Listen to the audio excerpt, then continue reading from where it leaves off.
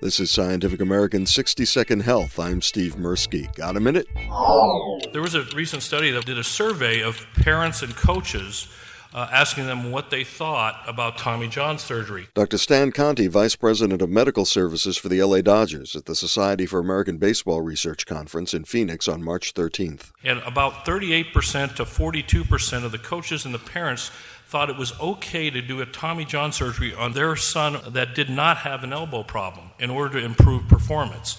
This is dangerous stuff. Dangerous because that velocity does not increase on average after the surgery. The vast majority of pitchers do return to previous performance levels after a long rehab, but about 15 to 25%, depending on level of play, do not come back, and the shelf life of the surgery is limited. More Major League pitchers are undergoing repeat Tommy John surgeries, with 2 being announced just this week. The parents come in and say, listen, he's throwing 78, he's not going to get a scholarship till he throws 83.